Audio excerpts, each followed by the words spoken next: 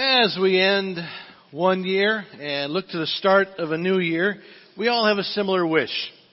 All of us look ahead and say, I want next year to be better than this year.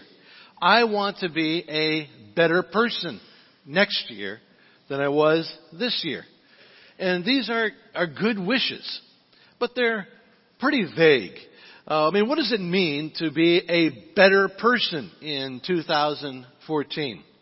In order to have any real hope of real improvement, I have to get beyond generalities and list the 7 categories of life and get specific about how I will improve in each area. When it comes to personal improvement, there are 7 life areas that must be considered. To help us get specific, let's go over these 7 areas, starting with the physical. This is the area everyone thinks about when it comes to the new year and the idea of setting goals. This area covers my level of exercise and diet and sleep and eating habits and overall health. And usually, our goals are set involving more exercise and eating more vegetables and resisting unhealthy habits of too much drinking or too many French fries. And this physical category is what people first think about when it comes to the start of a new year. Unfortunately, this is usually the only area people think about in terms of concrete goals for improvement.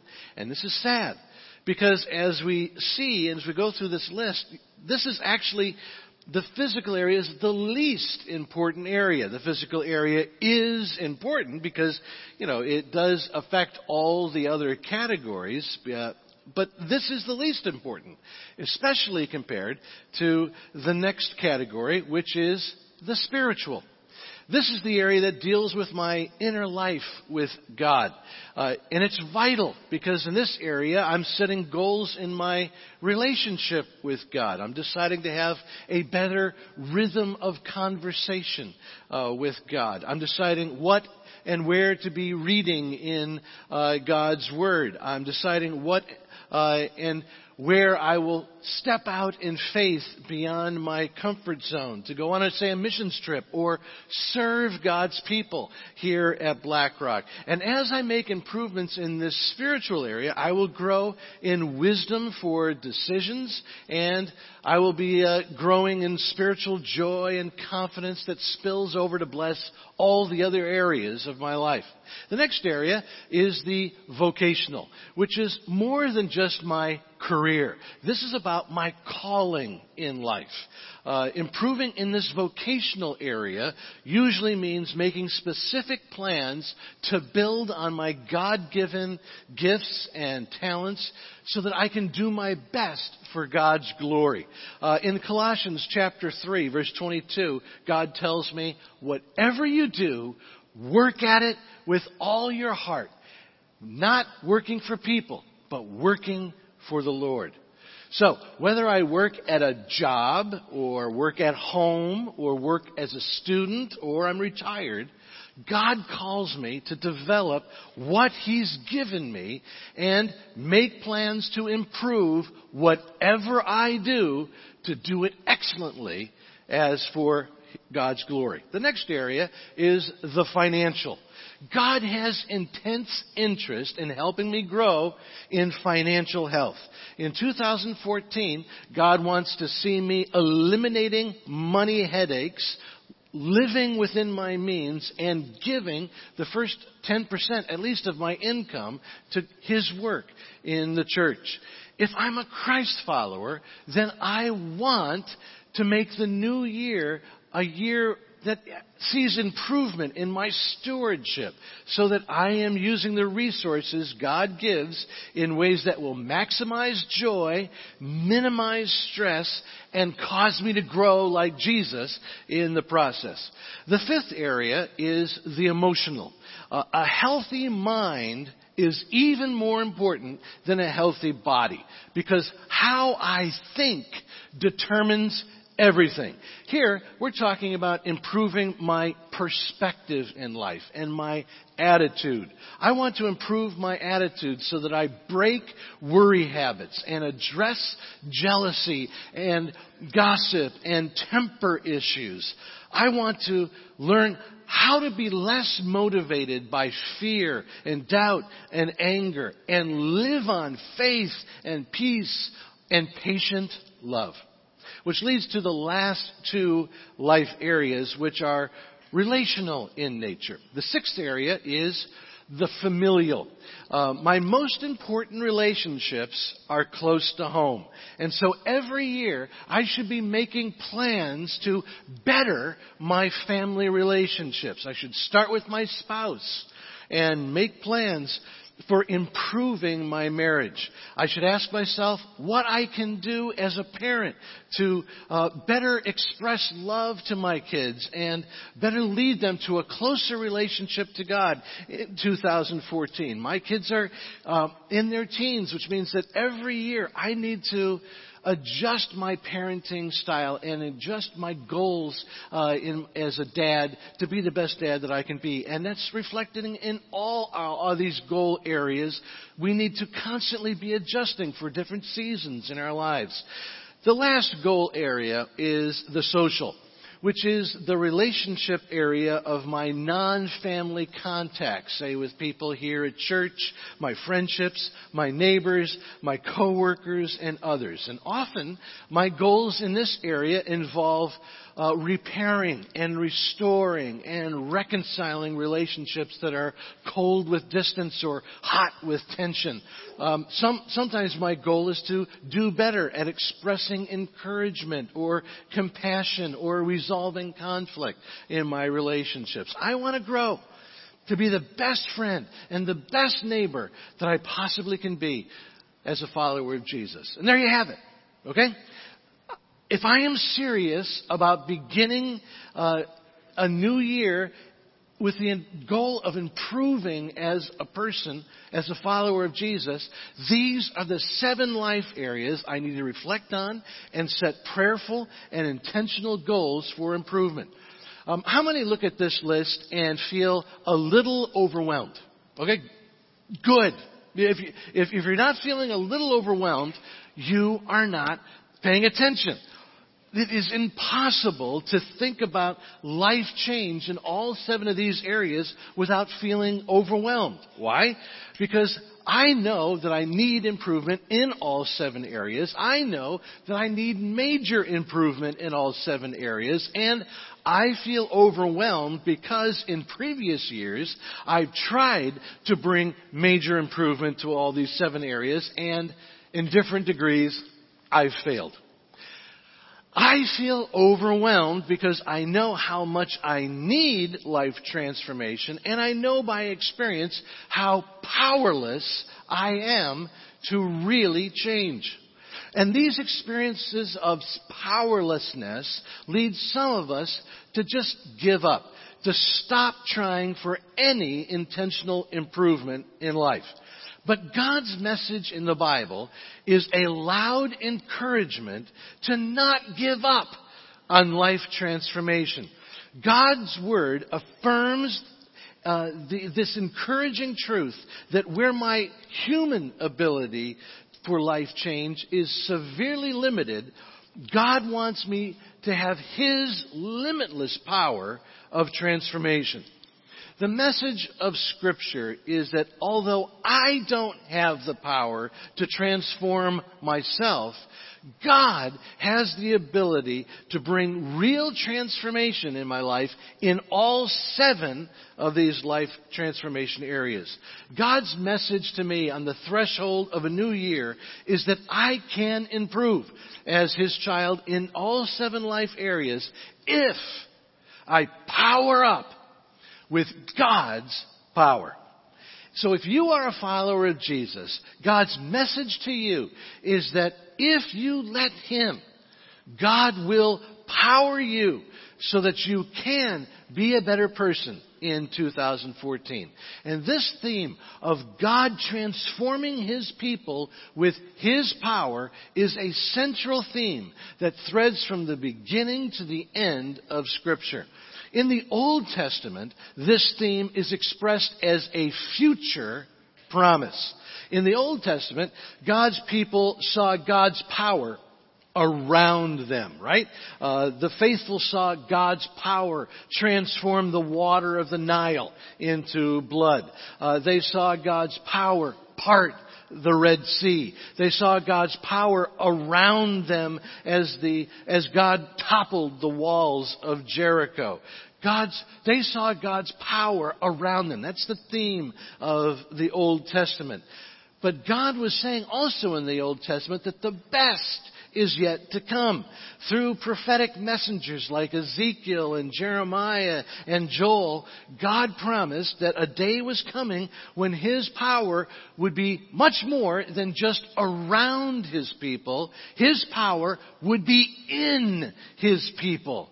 For instance, through the prophet Joel, God says, "In later days I will pour out my Spirit on all my people. Your sons and daughters will prophesy. Your young men will see visions. Your old men will dream dreams. Even on my servants, both men and women, I will pour out my Spirit in those days."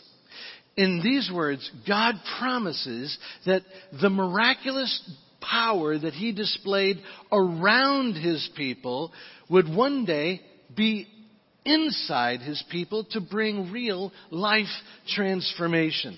Like God parted the Red Sea on the outside for His people, God promised that someday He would do the same thing on the inside for His people. God promised to open up a path of personal transformation through a Red Sea of personal failure that I can't walk through on my own. Like God toppled the walls of Jericho on the outside, God promised that one day His miraculous power would be on the inside of His people to tear down walls on the inside that keep me from being the loving, joyful, and peaceful person that God wants me to be. And this promise is fulfilled in Jesus. Jesus refers to this promise of God to send His power inside His people when He said in Luke chapter 24, "I am going to send you what my Father has promised. But stay in the city until you have been clothed with power from on high." So then Jesus gave Himself on the cross. He rose from the dead, and the risen Jesus gathered His followers and spoke to them about the fulfillment of this promise of God's indwelling power. And He said in Acts chapter 1 verse 8, "You will receive power when the Holy Spirit comes on you." Don't miss this all-important word. Power. Jesus came so that I could experience power. Jesus came so that I could live with power. Jesus came so I could experience God's transforming power through my life. So what is this power? It's the power to change, to be transformed into the person God wants me to be year by year. The person that I long to be more and more year by year.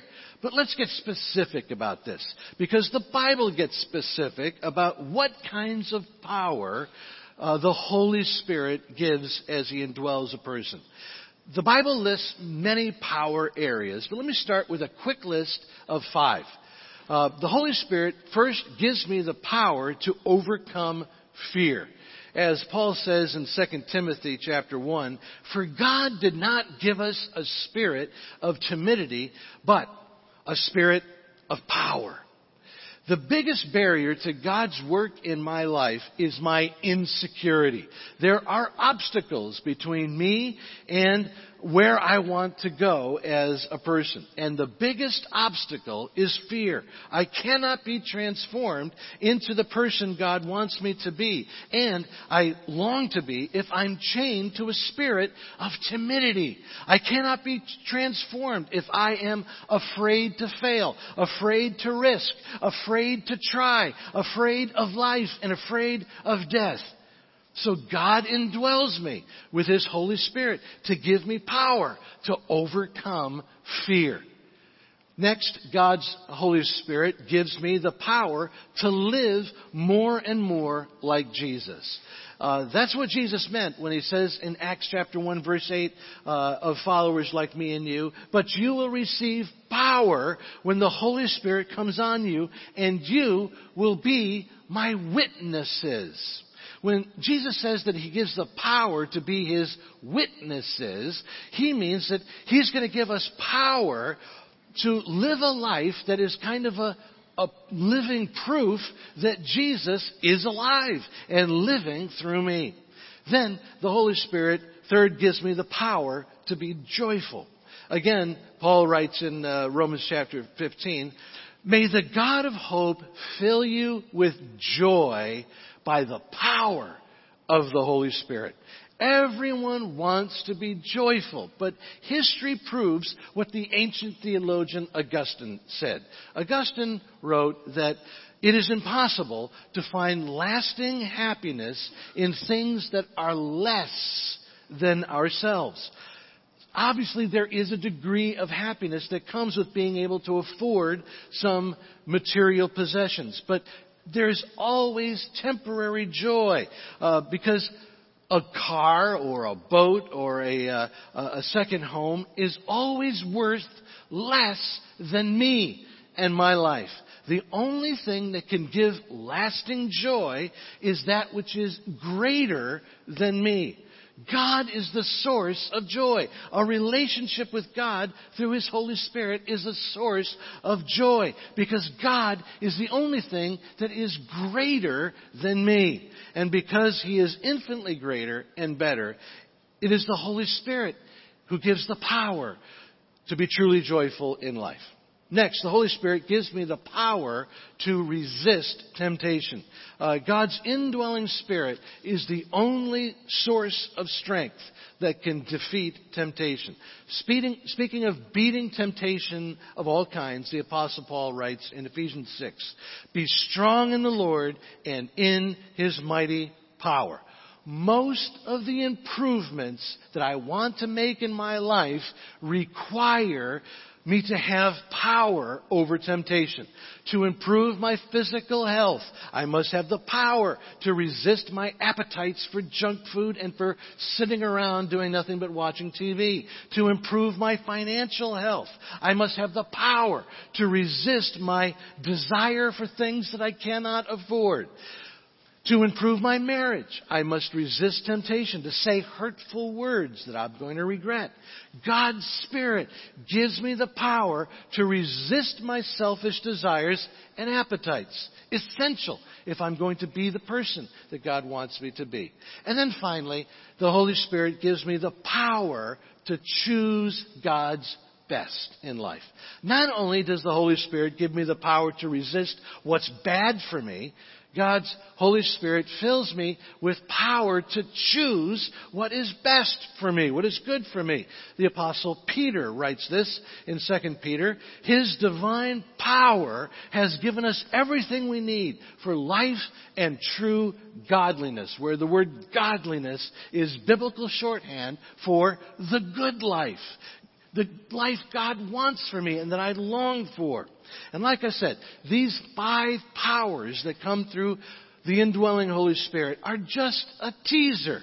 When God's Holy Spirit dwells in me, the powers that could be listed are endless. So if God, through His Holy Spirit, is available to every Christ follower, why is it? Why is it that so many of us live weak, powerless, unchanged, untransformed lives? Well, as I see it, there are at least 2 reasons. There are 2 reasons people who call themselves Christ followers fail to experience God's transforming power in their life. And the first reason I call the Yates Pool factor. During the Depression, a man named Yates owned a sheep ranch in West Texas. Mr. Yates was dirt poor. He had little money for food or clothes. His wife and kids lived hand to mouth on charity and government help, and he was in danger of losing his ranch. Then, after years of sleepless nights worrying about how he would survive, a seismographic crew from an oil company came to his ramshackle house and told Mr. Yates that there might be oil on his property. And so they asked for permission to drill a wildcat well. And he signed a contract to let them drill. And at only 1,000 feet below ground, they struck a huge oil reserve. The first well came in at 80,000 barrels a day. The second well was more than twice that. And after that, dozens of wells were drilled. And 30 years later, they were still discovering oil pockets. And this oil is still flowing today. And so, of course, Mr. Yates went from one of the poorest men in the nation to one of the richest men in the world overnight. But the interesting thing is that even when Mr. Yates was a poor rancher, he owned it all. He owned this vast oil reserve. So for years, he was living hand to mouth. He did so as a man who owned Yates Pool, one of the largest oil fields in the world. He was living in poverty because he didn't know what he had. And just like Yates was starving, while unimaginable wealth was closer than he could ever think, many of us are living like spiritual paupers because we choose to not know, or because we've never heard about the power that is ours through God's indwelling Holy Spirit through His promise. Maybe you're not experiencing God's power because of the Yates Pool factor. The Yates Pool factor is failing to understand who you are in Christ as a child of God. And what power is already yours and waits for you to access by yielding to God's indwelling Spirit. Maybe you're living a powerless life because you don't know the truth, or that you just choose to ignore this truth about God's transformational power that He wants to give you and pour into your life in a way that gives you everything that you dream of in the good life. For instance, are you currently drawing God's power for anything in your life? Are you asking God to lead you vocationally? Are you asking God to guide you financially? Are you asking God to help you improve your marriage or your family life? If you are not drawing on God's power anywhere in your life, there's a good chance that you're like Mr. Yates.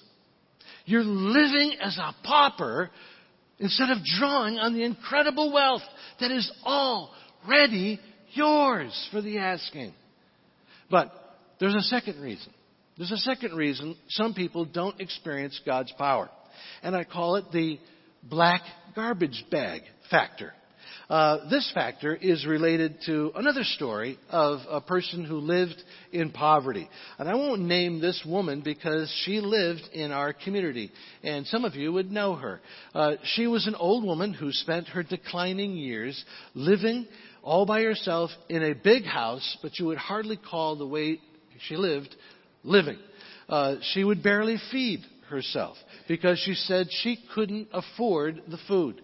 She would not turn on the heat in her home because she said she could not afford the heat. And so in the dead of winter, you could see your breath in her home. And so she shivered, freezing in her home. And many efforts were made to keep her warm and keep her fed, even from the resources of this church. But she refused to help. And of course, because her house was so cold, she went from sickness to sickness, and she got weaker and weaker, and eventually she died. And soon after her body was carried out of her home, authorities discovered closets full of black garbage bags. These bags were stuffed full of cash. Hundreds of thousands of dollars, which apparently she was keeping in case of an emergency. Now you may say, it's one thing to be Mr. Yates and have a fortune that you do not know about, but to live in poverty by refusing to draw on resources you know about, that's just foolish. It is foolish. And some of us are just as foolish as this shivering woman. Some of us know all about God's Spirit and His resources. We know these promises. And yet we stuff all God's power into this black garbage bag, and we shove it away with thoughts that will draw on God's power and God's Spirit in an emergency. I'll draw on God's power if I'm in trouble or when things get really bad. And so we stuff God's power into this black bag while we get sicker and sicker and weaker, comforting ourselves that it isn't an emergency because things could be even worse. And if we're honest, the simple reason for this foolishness, the reason we don't open the bag and draw on God's power is because it would mean that we have to relinquish control. We have to relinquish control to God. The Apostle Paul says this in Ephesians chapter 5, verse 18. Do not get drunk on wine, but be filled with the Holy Spirit. The Apostle Paul makes an important analogy here. He makes a comparison between being drunk and being filled with the Spirit. He asks us to imagine a person who's drunk and how that person does not have control over his body or his balance or his tongue. To be drunk is to surrender control of your body, of your mind, and your behavior to alcohol. So when the Apostle Paul says, do not be drunk on wine, but be filled with the Spirit, he's saying, don't be under the influence of alcohol, but instead be under the influence, under the control of God's Holy Spirit. This means that being filled with God's Spirit is not about me trying harder to get more of God in my life. The issue is not how much of God do I have. The issue is how much of me does God have. Being filled with the Holy Spirit does not mean getting more of God in my life. It means giving God more control in my life. It's getting behind the wheel of my life and driving under His influence, under His control. That's what it means to power up. It's plugging into God and a relationship with God where I'm continually drawing on His power, yielding to His control, asking for God to transform me from the inside out. So I am constantly growing and improving and becoming more like Jesus, more the person that God wants me to be. On this last Sunday of 2013, how about making a resolution to stay plugged in all the time? To stay plugged into a relationship with God where you're constantly drawing on God's power, constantly asking God to address these 7 areas of personal fulfillment, not in your power, but drawing on these unlimited resources of God's Holy Spirit dwelling in you. And then stay plugged in, receiving God's power by yielding to the control of God's Spirit. Power up for a great year ahead. Would you please stand as we close?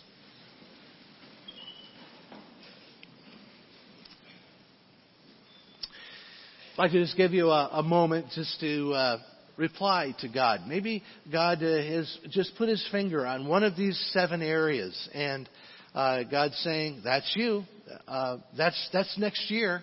This is where I really need you to focus. Would you come and would you draw upon my strength? Would you dialogue with me on this? And would you allow me to change the dynamic? Instead of going from failure to failure in this area, really helping you to take the next step. Let me power you up. Would you just yield yourself even now for this year ahead?